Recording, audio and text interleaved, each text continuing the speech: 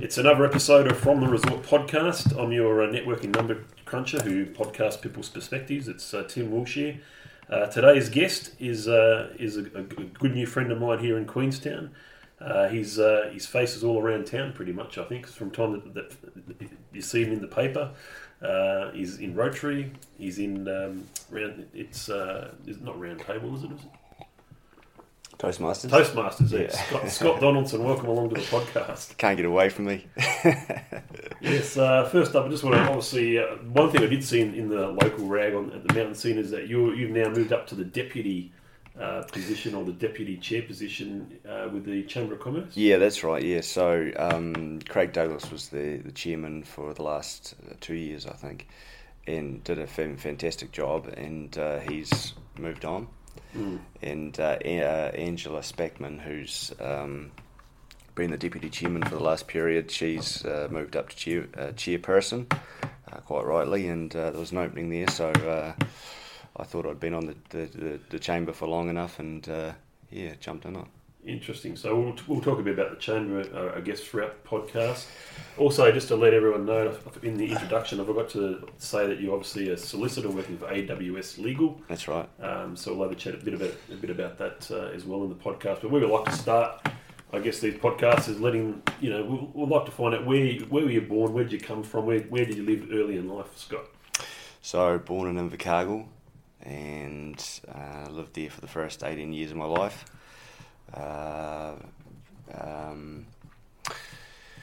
Went to Otago University for a couple of years, and actually I dropped out.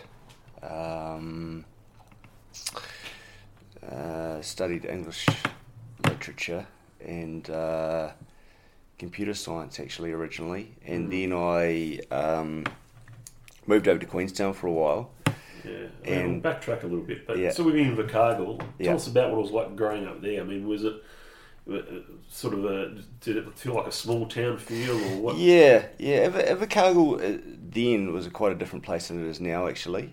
I was born in 1982 in Invercargill through the 90s, through the 80s and 90s. You familiar with Invercargill? I've been down there, yeah, just once, I think, or twice. Yeah, it's actually a great city, but it was a pretty sort of depressed place because the sort of early 1980s reforms had. Is it sort of got the reputation of being stuck in the 70s or 80s? It did for a long time. Not so much now. It was a pretty, not a very culturally diverse sort of place, really, you'd say, then, but now it is.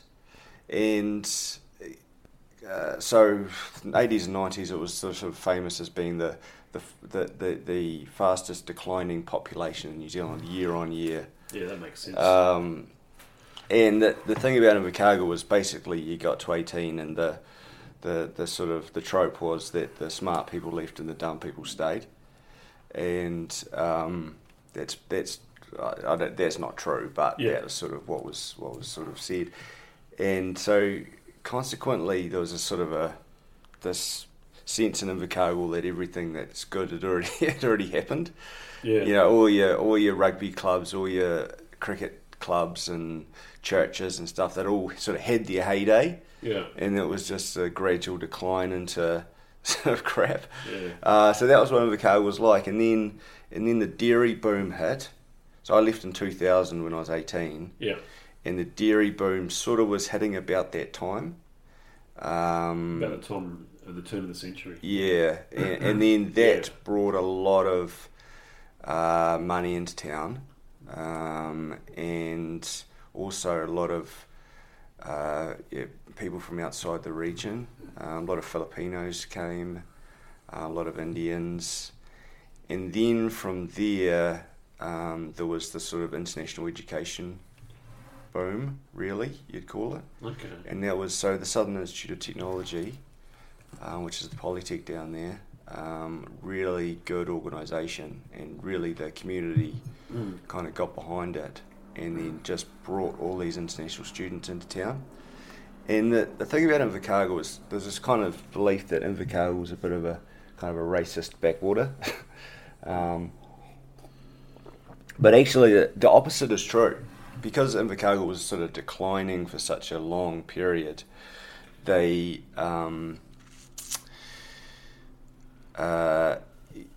people really want outsiders, simply because like their little sort of community structures were sort of failing for lack of people, and then all of a sudden you had people in their 20s and who were coming to town for SIT and for the dairy industry and so on, and people, it doesn't matter where they come from, whether they're Indian or Pakistani or Sri Lankan or Brazilian or whatever. Like, people just love the fact that suddenly the church groups have got young enthusiastic people, or suddenly the sports clubs have got new people, and and so people are really open, and you'll find that migrants integrate really well down in Invercargill, whereas probably in other places they don't. Okay. Simply because I think migrants tend to integrate a lot better when there's they don't hang out together as much. Yeah. So I guess growing up there, and what did your parents actually do when, obviously, for a living? My mother was a nurse. Yeah. She's a midwife now. Mm-hmm. My father was a school teacher. Okay, so just normal sort of good jobs. Yeah. My dad was actually a very good rugby player. He played for Southland for many years, and he actually played in an All Black trial. Okay. Good player. Probably he was a bit unusual for the time. He's a reasonably biggish guy, but not big, but he'd be taller than yourself, or? No, about the same height, but broader sort of Just chest. And he played on the wing, which was a bit unusual for that time. It probably lacked a yard of speed, but good player. Yeah, sounds like it. And he was a good sort of cricket player as well. He played for Southland at cricket, and at the time, when he was 14, and at the time there was 7 New Zealand players playing for Southland. Yeah. Back when All Blacks and New Zealand cricketers used to play for Hawke's Bay and Manawatu and Southland, and now of course they all gravitate towards Christchurch and Auckland and Wellington and stuff. But that was what it was like back in the 70s and stuff. Yeah, no, that's interesting. So yourself, I think, sports that you sort of played growing up, obviously, you would have played rugby and you would have played cricket. I actually played soccer. And soccer. Okay. Yeah, no, I never played rugby. Which used to sort of get the ire of people around town. But I'm okay. I never set the world on fire at any sport. Yeah. Reasonably okay cricketer. I've always found you can never really gauge a person's cricketing ability from what they tell you it is, but I think the amount of times I've been told, this guy's such a good cricketer, and he turns out to be rubbish, and then someone tells me that they're not such a good cricketer and they turn out to be fantastic. But I was okay at cricket. What was your favourite sport growing up, and what did you enjoy the most? Probably football. Yeah, just because it was, I guess it depends on your sort of group at the time, but I had a real good bunch of guys who played football with, and as in soccer. Yeah. As in soccer, yeah. So what sort of position did you play? Midfield, yeah. Occasionally striker. Did you sort of follow the English Premier League growing up? No, not at all. No, I never really got into it. Okay, or I guess would you watch the World Cup soccer growing up? Yeah, but only as sort of a casual observer. Yeah. And it's the difference between between rugby and soccer. Is soccer, lots of people play and then don't watch, and lots of rugby, very few people play, but lots of people watch. Yeah. Yeah. Okay. So That's. Can you remember what your first job was? First job. Used to. My uncle's got a construction company, and I used to do holidays as a builder's labourer, digging holes, carrying. So it's a hard work then. Yeah. Carrying building materials into sites and sitting on a wheelbarrow and hard work actually. It's an interesting. I mean, most of the time you don't hear. I mean, you get that. This sometimes can be an early job, but the very first job to get into shoveling. And Yeah, it's hard work, very hard work. So right at the start, we was talking about your first stint at uni. So tell us a bit about that and how did that. Obviously you were 18 at the time and you moved away from Invercargill, went to Dunedin. Went to Dunedin. I didn't really know what I wanted to do at that stage. Yes, a lot of people like that. Yeah. Sometimes when you go to uni, I mean, the case is okay. You go through high school, you still don't really know what you want to do by the end of high school, and you're saying, okay, what sort of uni degrees is well, this is the way I was thinking. A lot of people think differently, but what sort of uni degree is going to give me multiple options? Yeah. I mean, there's a lot of bullshit about what's the swearing policy on your podcast. You can say whatever you want, maybe we just make it unrated. It's fine.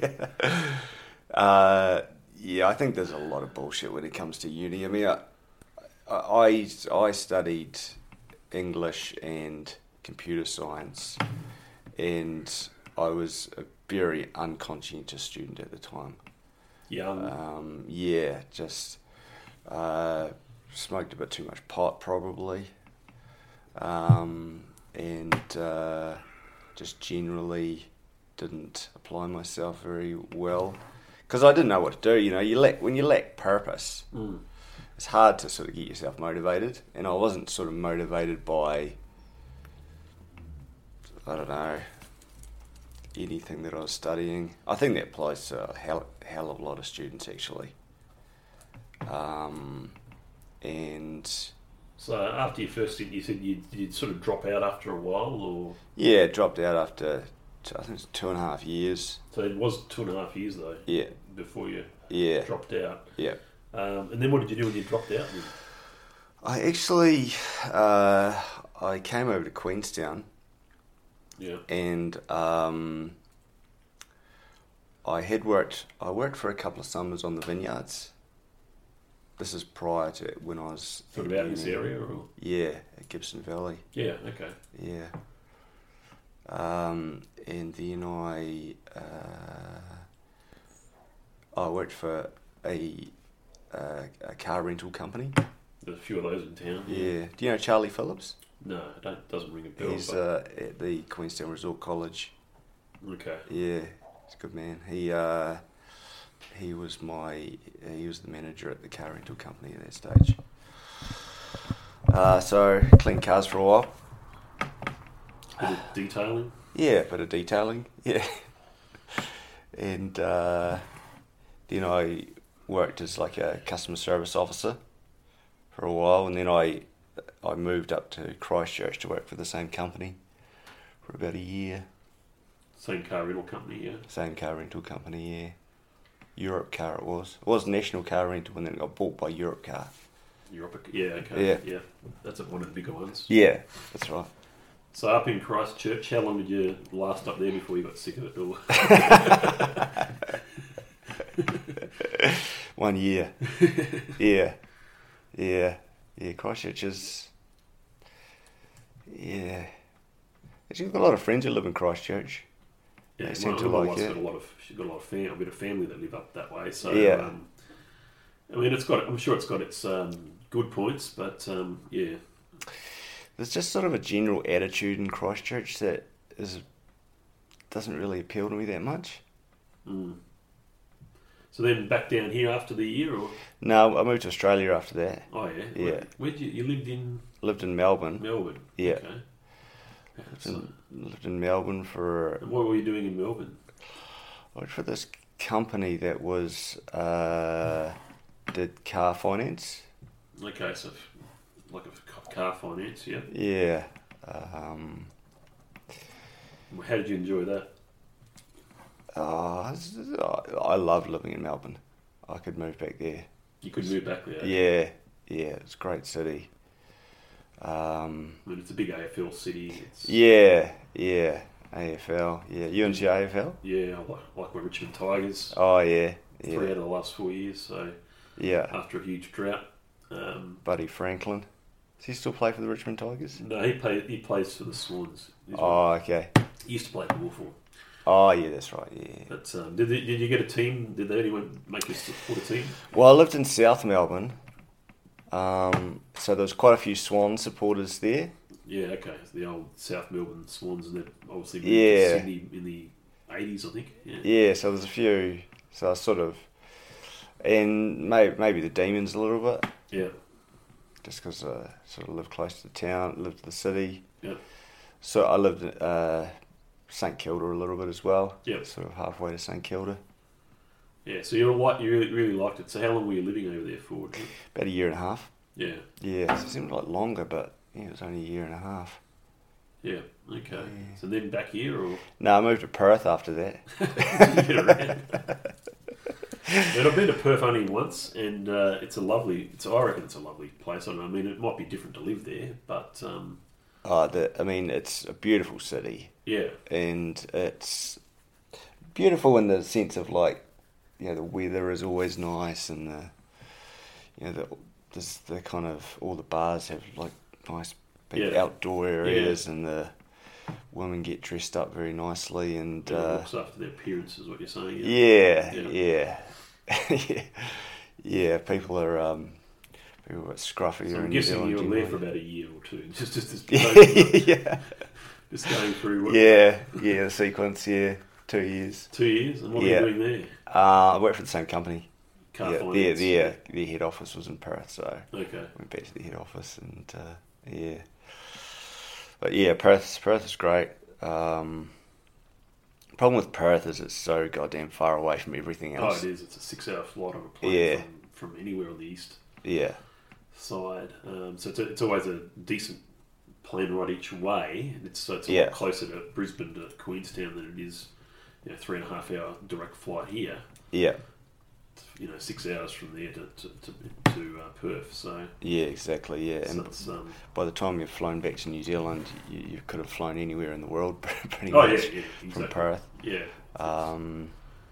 It's like you've flown to Dubai or somewhere. It's that far away. Yeah, exactly. Yeah.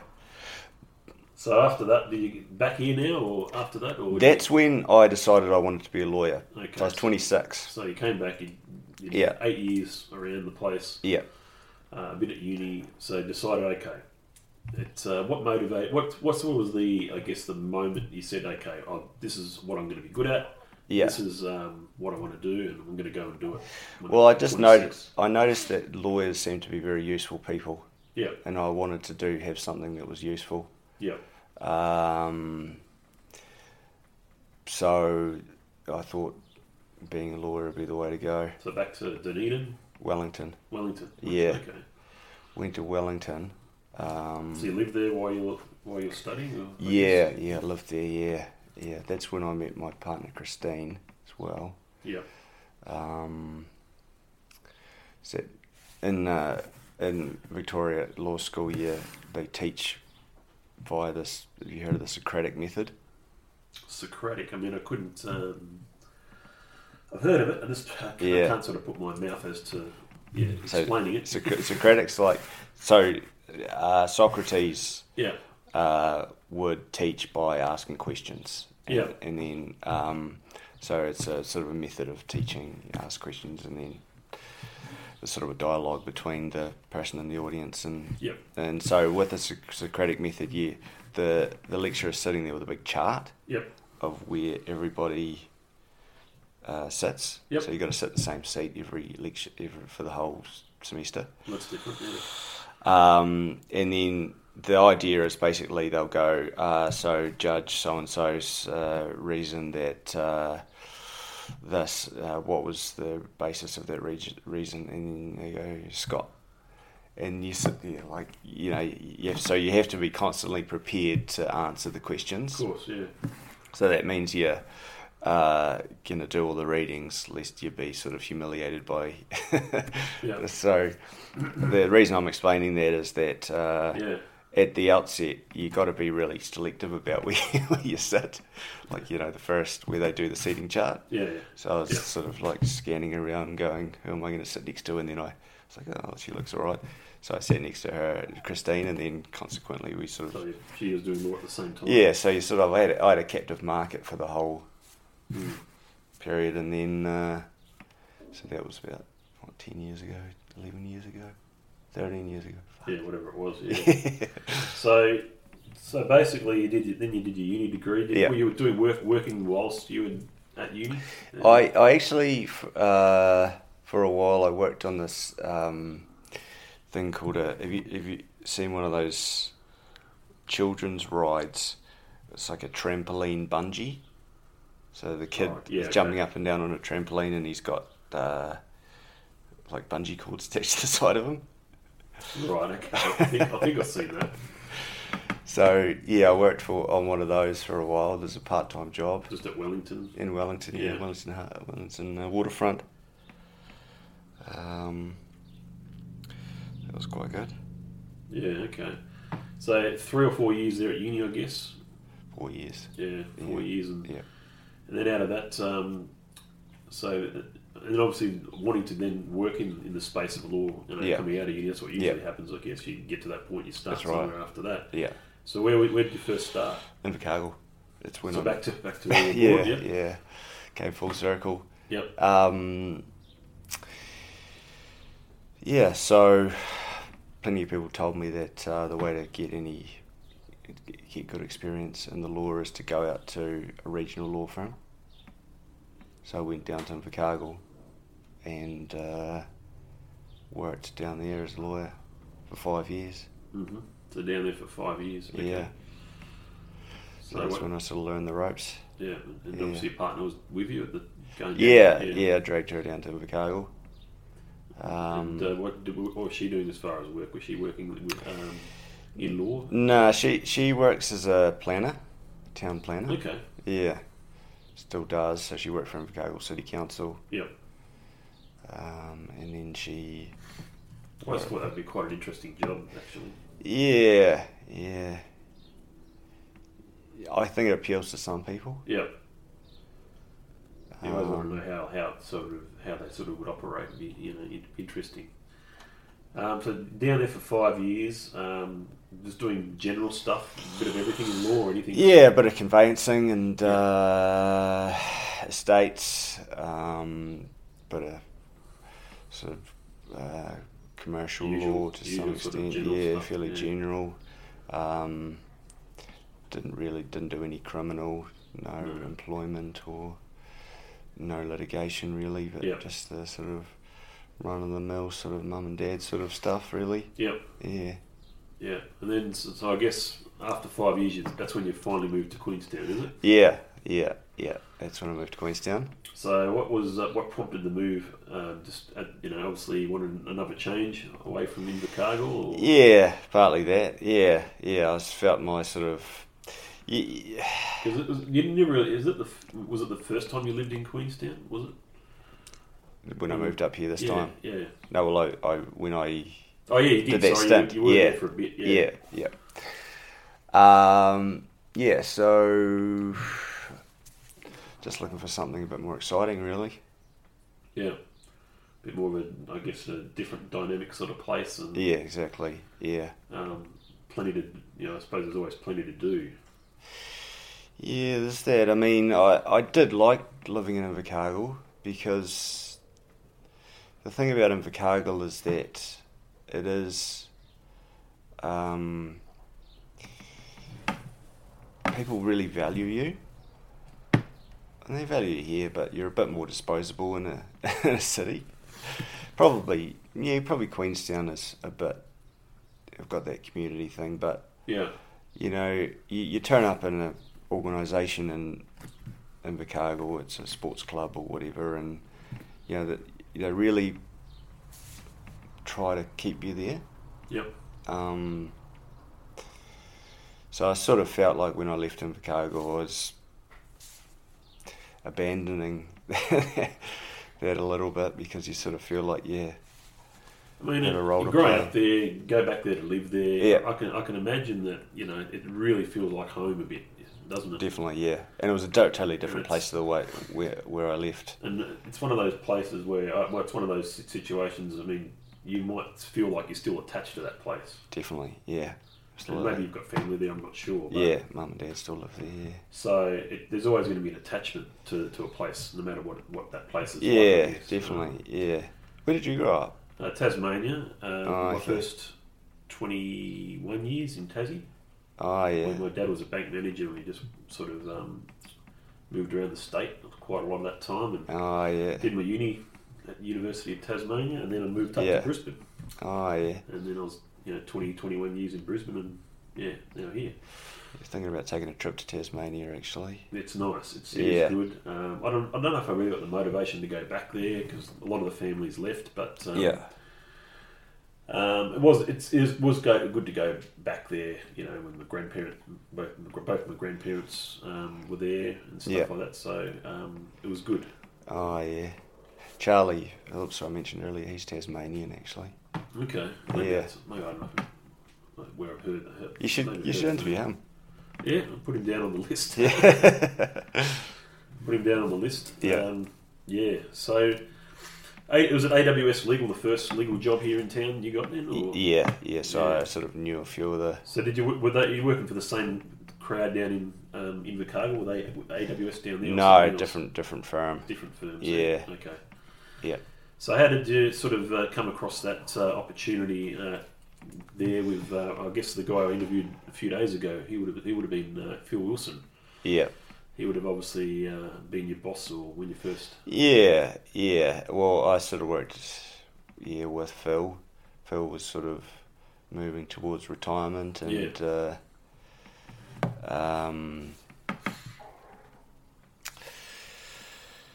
so sort of the idea was to sort of work out sort of a succession arrangement, which was really well, worked really well. Phil was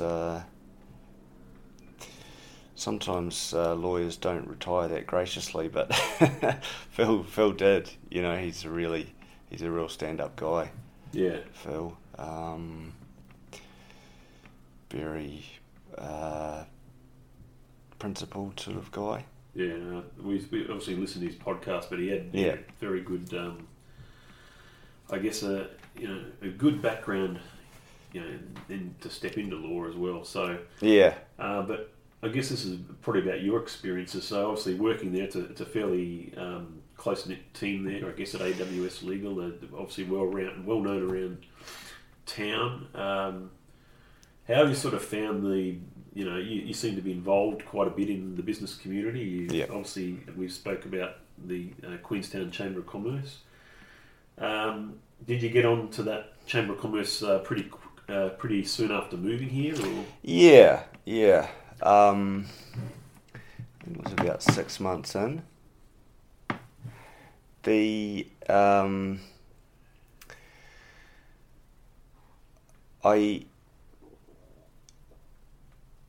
I was actually pretty fortunate to get on there, really. The way that it used to work, we've changed it since, but you used to go along to an AGM and make a 2-minute speech about why people should vote for you.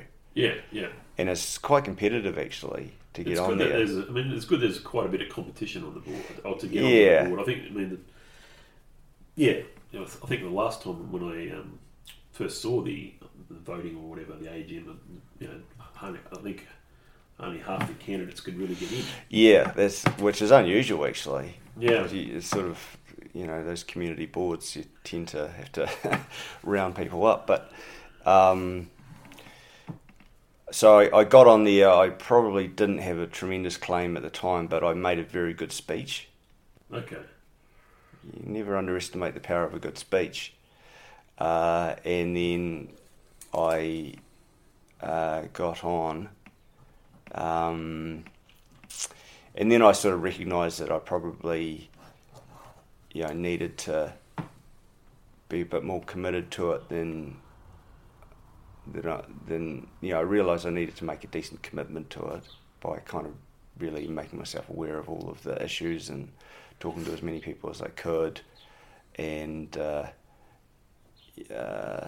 try and read as much background about the issues and committed, do as much as I can, simply because I didn't have a lot of credibility at the time in town. Yeah. So that's what I've worked at in the last couple of years. So just meeting as many people as I can and going to as many of the events as I can, and just trying to support the chamber and generally promote it as much as I can. I guess with the chamber, once you sort of get onto the board, which you obviously been on, is it for how long have you been on the board for? About 2 years. 2 years, okay. Yeah. So coming up 2 years. Yeah. So being on the board, I mean, and now that you've sort of got to this position where you're like in the paper they said you're 2IC. Yeah. So I guess if you sort of look at your hours in a week, how many hours would you spend on chamber activities? Not that much really. Probably half a day. No. Just a few hours. Yeah, maybe if you're an hour. Yeah. Reading the board papers and things, and meetings do take up a bit of time, but it's not a huge commitment time-wise. It seems like a really good mix of people on the board. I mean, we could go on about the board forever, but there seems like a right sort of mix of people there. Great mix of people, yeah. And there's, I think the measure of a good board is you can go along there and sometimes have your mind changed about things. Okay. And that happens to me all the time. Like I've thought I had a view about something. Yeah. And then I walked out of it and I was wrong about that. I thought, your views kind of develop. Whereas you have a group that doesn't work so well, and people sort of just get entrenched in their own views. They're not talking to each other. And I think that comes from actually the people on there being like genuine people. Yeah. They're not people who are trying to play a role. They're just people who are genuinely want to do, they see value in the business community for what it brings to town, and they want to. I mean, people have got their own interests, obviously, but it's a great group of people. Yeah. Yeah. No, that's good. So I guess as far as other activities that you get up to at the moment, Brazilian Jiu-Jitsu. Yeah. Tell us about when you first got involved in that. I've always really liked martial arts. Yeah. Just the whole kind of tradition and the kind of wisdom behind it really appeals to me. So how long? When did you first start? I did traditional Japanese jiu-jitsu for a couple of years when I lived in Perth. Yeah. Okay. So back in your 20s, yeah. Yeah, and then because I played cricket. Yep. Cricket is so goddamn time consuming. Yeah. So your whole Saturday, and then 3 trainings a week. Yeah. 2 trainings a week. And then I played football in the winter still, so I didn't really have any time to do jiu-jitsu. Yep. And then when I moved to Queenstown and I stopped playing cricket, I got straight back into it and haven't looked back. Okay. Yeah. So as far as you sort of like a blue belt or white blue belt? Blue belt. Yeah. So it's obviously an achievement. Obviously, you do it enough times and get out there and get the experience. It's good to see. I've got a lot of family that are into their martial arts and train at a friend's gym over in Brisbane. I find it quite interesting. The gym. What are the gyms that you go to for BJJ here? Is it Carlson Gracie? Carlson Gracie. Yeah. There's a guy called Jose Gomez. Yeah. And he's a brilliant. Actually, he would make a very good interview. What's his name? I'll write it down. Jose Gomez. Yeah, I might have mentioned him before. I'm not sure. Yeah, he's a brilliant guy. He's such a fantastic guy. Just oozes enthusiasm and remembers everybody's name that he meets, and really interested in people, and Like a typical Sunday, you said I think you go there on a Sunday to do a bit of training in the morning. Yeah. How many people would usually show up on a Sunday? On a Sunday, 15. Yeah, okay. Yeah. It's not like overly No, crowded.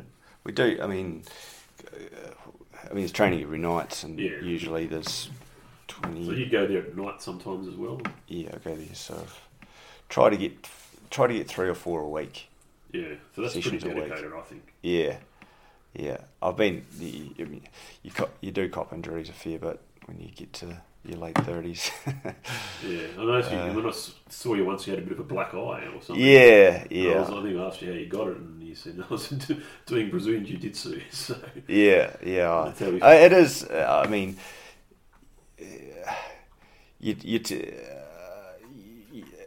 I get injured a fair bit because you twisted your knee. It's not like a violent sort of thing. I think it's it shouldn't be really. It is. Yeah. So you shouldn't get injured that often. Not doing. Occasionally you get a black eye or something, but that's somebody's more knee if goes you're astray. doing something other than just normal grappling. And, Yeah, grappling. You shouldn't do yourself any injuries really, but occasionally knees are the only one that people really. Yeah, and I've got both my knees have been surgically repaired. I think. Oh, really? So I have done a bit of BJJ. Yeah. I should probably go down and check this. Yeah, you definitely should. Yeah, do the fundamentals course. I do have a gi. So do you? Is it usually gi or no gi on a Sunday? Mix it up. Mix it up. Yeah, Okay. yeah. Interesting. Okay. But no, I think it's great. Good. It's a good sort of. I think from what I've seen, what it does to a lot of people is basically they really sort of get in better shape as far as not so much they don't bulk up so much. It's more of a case that they lose all the excess flab and a bit of that, just by doing a lot of BJJ. Yeah, I think the biggest advantage of Brazilian Jiu-Jitsu is the kind of mental development that you have. Yeah. Like it's... The thing about Jiu-Jitsu is that you can't really walk into a Brazilian Jiu-Jitsu gym with too much of an ego. Yep. You'll lose it pretty quick. Yeah. Because somebody's going to hurt you. No, that's right. You don't want to do it. And so you sort of learn to leave your ego out of the picture. Yep. And you actually have to, because you have to do, if you're just, the thing about Brazilian Jiu-Jitsu compared with a lot of martial arts is you're actually rolling all the time. Yeah. So you're actually sparring. Yeah. And if you just went in there all the time going, I want to win, trying to submit people, you won't learn anything. No, You've got to right. you got to learn, and you got to find yourself getting choked out by somebody you think might be better. Yeah, it might not be as good as you. Yeah. So, and the other thing is, you really we might have been talking about this the other day actually, but you really have to. You put yourself into a situation where somebody's tying you in knots, and they've got you in a headlock, and they're pushing your arm behind your back, and it's hurting, but you can't panic. No. If you panic, you'll lose. You got to just think about, all right, what is the next step? Yeah. What am I going to do with that leg? What am I going to do with that leg? What am I trying to do here? And your brain moves out of that sort of red mist and into just being detached from what's going on. And if you take that kind of lesson of being detached, thinking in a detached kind of way into your everyday kind of life, there's a lot of benefit in that. Yeah, okay. Not actually reacting to something that's happening. You're pissed off, you're angry.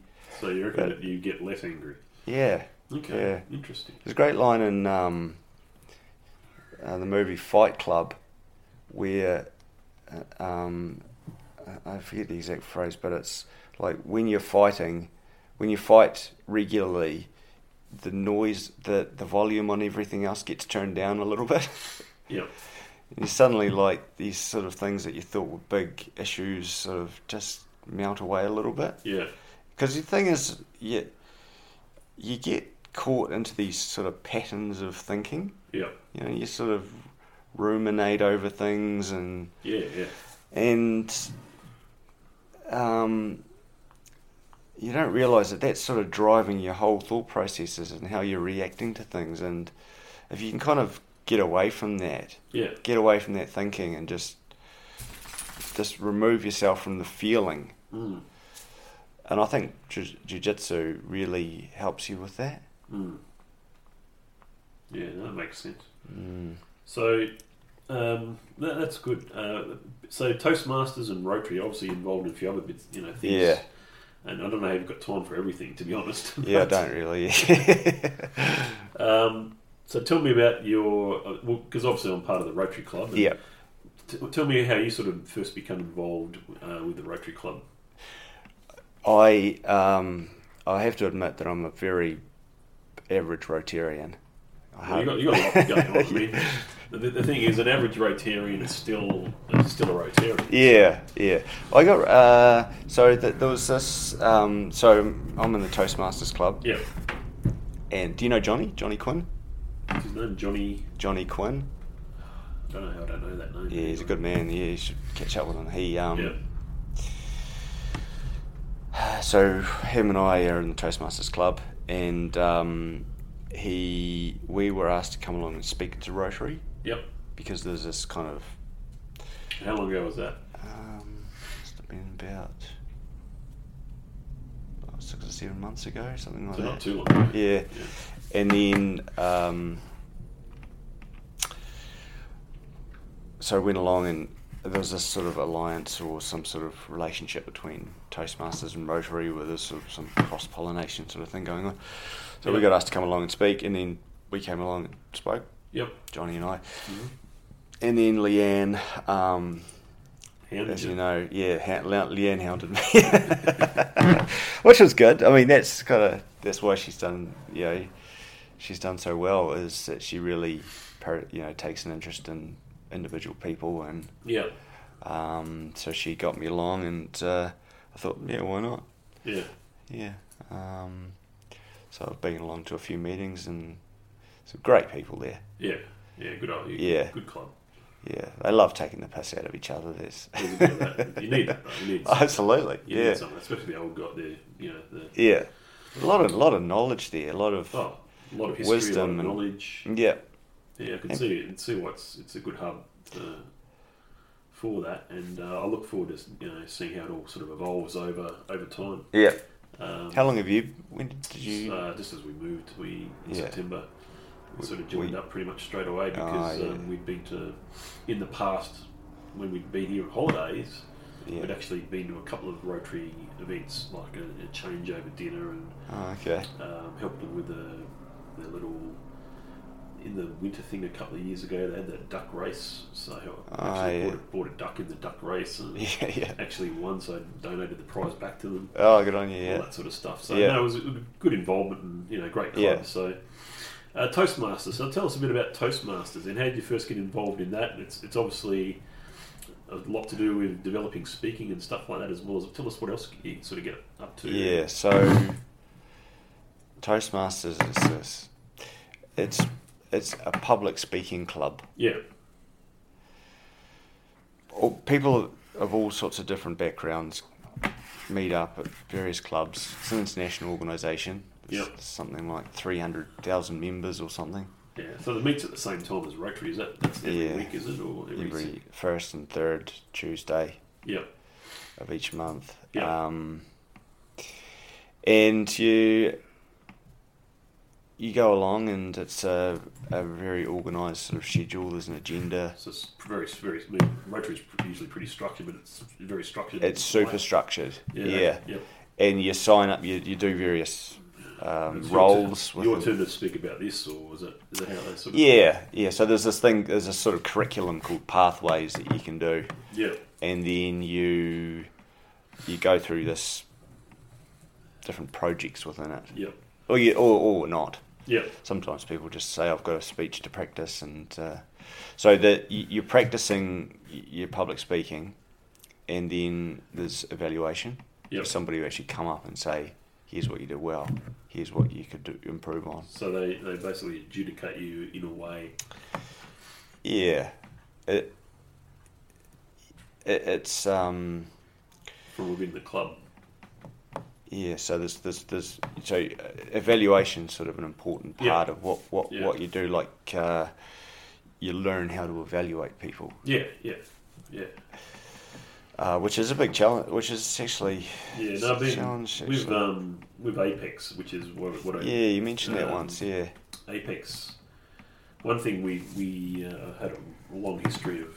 We was sort of high school debating. Right, so the club would basically turn up on a Monday after school, after work or whatever, and you'd have three straight hours of debating, and this school debating against that school over this topic, and we're here adjudicating the speeches, basically just judging them, putting a bit of a scorecard, looking, and after a while it just gets, you've got a fairly good way of sort of working out how good the rebuttal is, all this sort of stuff. Yes. So that's quite interesting, that part of Apex. I think Toastmasters sounds interesting. I'll have to come along one day. You should. I know it's sort of at the same time as Rotary, so I'd have to go it's very annoying. 1 week or something. But I think it'd be hard to be sort of part of both, to be honest. I mean, it is hard. Yeah. Plus, then you got the chamber commitments and jiu-jitsu. I suppose we haven't really talked much about the thing that does take up most of my time, other than work, is my involvement with the ACT Party. Oh yes, I mean, we can talk about. I was going to sort of mention that, but it's amazing what we can get a conversation into. Yeah. So politically, you obviously steer the way of the ACT Party, which that's pretty similar to I guess it's a different. Just to explain to the people who are listening back in Australia who might be listening to this, I know people in New Zealand know what the ACT Party is all about, I think. But it's a sort of the type of government would be best described as, or the type of party, would be best described as being sort of liberal national, but its own little bent or something. Well, it's libertarian party. Yeah. Probably in Australia maybe the Lib Dems probably. Not really there though. No. ACT has got to understand how big ACT is. I mean, in the the Parliament of New Zealand, what percentage of the sitting members are ACT? 7.6%. Yeah, 10 members. So sort of bigger than the Greens when you look at it like that. So although the Greens seem to have. If you compare it from Australia, I guess, right, yeah. It'd be bigger than the One Nation parties, bigger than all those sort of other parties. That's right, yeah. So it's getting to the point where it's probably the biggest that it's ever been in its history, political history, correct me if I'm wrong. Very much, yeah. So the leader, David Seymour, isn't it? Yes. So David Seymour, he came to town recently. I didn't get to go to it. I had something probably else on, but he was going around doing a bit of a tour, went to Invercargill, I think, went here, Wanaka. So you would have obviously would have been there and right next to him when he's speaking, I guess. Not right next to him, but yeah, sitting in the front row. Yeah, you might be. So tell us about that. How did you get involved, and what's the motivation? Well, I'm a liberal, proper liberal. Yeah. Small government, maintaining individual rights, free speech, rule of law, property rights, etc. Yeah.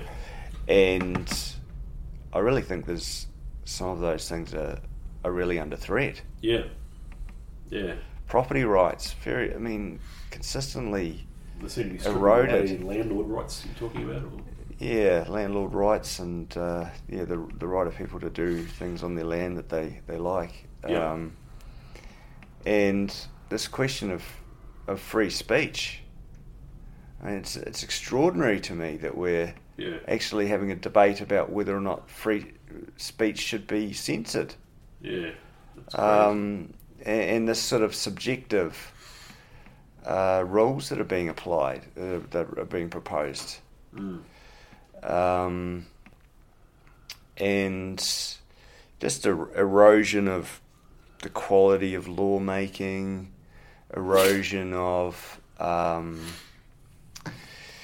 parliamentary processes, Official Information Act constantly being sort of not applied. So that's the ability to get information out of the government. Yep. And it really worries me, actually. You look at it, it's so obvious to me that economies which have individual rights, property rights as their guiding principles do so much better. Yep. Free markets, individual Yep. choice do Yep. so much better. And societies which have big governments and with governments that dictate the rules and redistribute wealth and so on, inevitably end up in catastrophic failure. And the 20th century is just absolutely replete with examples of that. And yet we're so just gradually just willingly drifting into that sort of scenario. And although you might say, well, okay, the Labour Party is, they're not Nicolas Maduro, they're not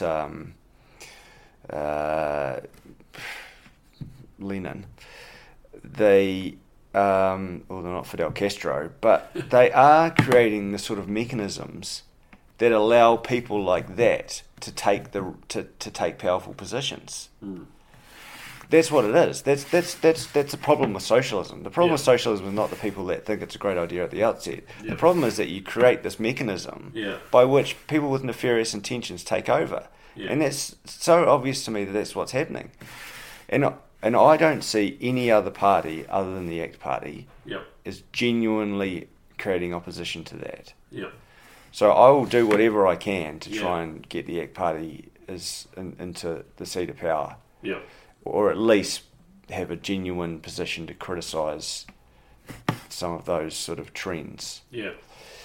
So the way that I got into it was during the lockdown last year I was sitting in my... Were you a supporter before then? I guess you were. Yeah, I was a supporter before that. But in lockdown I decided I'm sort of sick of sitting on my hands here. I need to do something. So I rang up the ACT Party and I said, can I do I suppose, what would you call it, like a panel, sort of a sort of Q&A with David Seymour? And they said, yeah, no worries. So here in Queenstown. Here in Queenstown. So this was during the lockdown. So we did it on the Zoom. Got in David Seymour, and I sort of advertised it around town, and I ended up getting, it was about 100 people in Queenstown on the Zoom.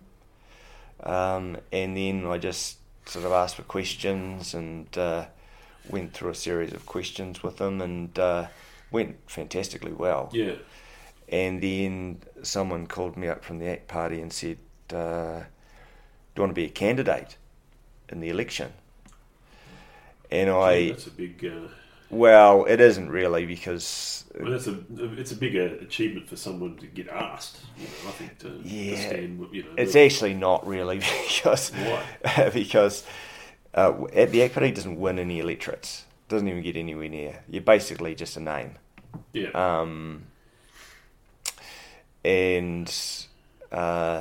But they needed, you're not just a name. You need somebody who's going to be able to answer questions. But it's not like it's some of the candidates for smaller political parties and regional electorates are. This is going to sound a bit cruel, but they're not of the highest grade. I see what you're saying. I mean, you see a lot of those candidates everywhere. I mean, they're just there to fill in numbers. Exactly. It feels like they're there to fill in numbers. It's going to be this candidate versus this candidate. Yeah. It's going to be that candidate, and no one else is going to beat that candidate. And until the time where it gets close one time. Yes. Exactly. Yeah. And actually, the worry is like to get into government, the ACT Party needs the National Party. And if the risk of the only place that the ACT Party is going to be successful is one where it's where there's a strong right-wing vote. Yeah. And if you ran a really good campaign with a really good candidate, it's actually a risk that you'll take the vote off the national candidate, and then consequently you'll split the vote, and then the Labour Party candidate will come in. It's a different political system. They should be able to, I guess, the transferable put the votes together like they do in Australia. Yeah. Your preferences. You look. Okay, well, who's number one? Who's number two? Who's number three? And then you work up from there. It's definitely a better system, because you don't get that vote split. People that win seats in Australia, 31% of a primary vote. They get the independents and all these other people will give them, so you've got basically a two-party system in a way, but the Labour Party might have had a 40% vote, you might have 31, and then basically the preferences are going to 31. Yeah. And all of a sudden they're in, even though they're fair way 9% behind on the primary vote. So that created it's some. Probably about 10 to 15% of seats are won that way in Australia. Yes, yeah. That I remember there was some reforms about 10 years ago, wasn't there? Because there was one election where there was all sorts of little minor candidates that got in from the motor vehicles. The Senate was a mess. The Senate, yeah. The Senate was an absolute mess, and the funny story, there was the Australian Motoring Enthusiast That's Party. right, yeah. So one of my friends was actually one of the founders of that party. Oh, really? And he should have been in a position to be able to, probably earn some money, in Canberra if they got one seat. Yeah. For 3 years or however long it was, in the Senate. But I don't know, he somehow got shafted by his own people. Oh, really? Yeah, so, it was, it's one of those things. Yeah, so, and then he got out of it, so, Yeah. But anyway, that's, interesting stuff. I guess with that, anything else you want to sort of add with politics or anything like that, as far as... No, I suppose I didn't really get on to what happened after that. Okay. So I turned down being a candidate. Yeah. So we got stuck there, didn't we? Yeah, that's right. And then there was a by-election for the South Island representative on the board of the ACT Party, and I decided I'd go for that role. Yep. And then so there was an election process, and then I got elected into that. Okay, so that's something you're currently doing at the moment. That's yeah. Well done. So that takes up a fair bit of time. Just I don't know how you get any time. No, I don't. Yeah. Even on a Saturday morning, I'm pretty happy just to get an hour of your time. Oh yeah. No, I mean I don't have kids, so yeah, well, that helps a lot. That helps a lot. Yeah, if I had kids, it would be, I'd have to run around them and pick them up from school and all that sort of carry on. And I don't have any kids. I've got a couple of pets. Got a dog, so that's why I have a lot of time, really. Yeah, no, I can see that. You don't have any kids. No, I'm like you. We don't have any kids, and there's something that I guess in my life it sort of hasn't really occurred. A couple of different reasons, but hasn't occurred. So you reckon it will at some point? Or? No, not for me. No. Oh, really? I don't think so. I think we're getting a bit too old now. So, how old are you? 40, just over 43, and Fiona's just a little bit younger, a couple of years younger. So, okay. So, yeah. What about yourself? 38. No, as far as... I have kids. Yeah, probably. Yeah. So it's still not too late yet? Well, Christine is quite a lot younger than me. She's 31. Okay, definitely. There you go. Yeah, so that sort of gives me a bit. She was like 18 when you were 26, or in that sort of. Yeah, exactly. Yeah. So you got it at the right time. Yeah. So gave me plenty of breathing space. Yeah. Well, certainly there's some. Yeah. No, that makes sense. Yeah.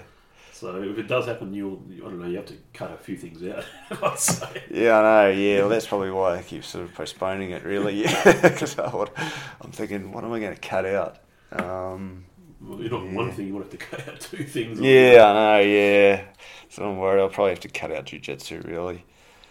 Well, yeah, you still got a bit of time to do that anyway. Yeah, exactly, yeah. Yeah, I don't think I'll get a black belt in that time, but What's the next one up after blue? Purple. Purple. Yeah. That's what you should be shooting for. Yeah, it'll be another couple of years for him. I'm in that zone. I don't know. I don't think I've got too much. We've been actually going for an hour. Oh, have we? So that's probably the yeah. longest one I've done for a while. Yeah. But no, it's been fun. Certainly, it's been good to catch up. We might do another podcast somewhere down the track if you've got time, of course. Yeah. To catch up and see what else has been happening, over time. But thank you very much for your time, Scott. That's pretty much all we really got time for as far as the podcast is concerned. Yeah. So I do thank you for that, and we'll get this shared up to all your listeners, and hopefully we'll have a bit of a. Oh, thank you very much. listen to Yeah, that. I enjoyed it. No worries. Thank you, man. All right. Thank you.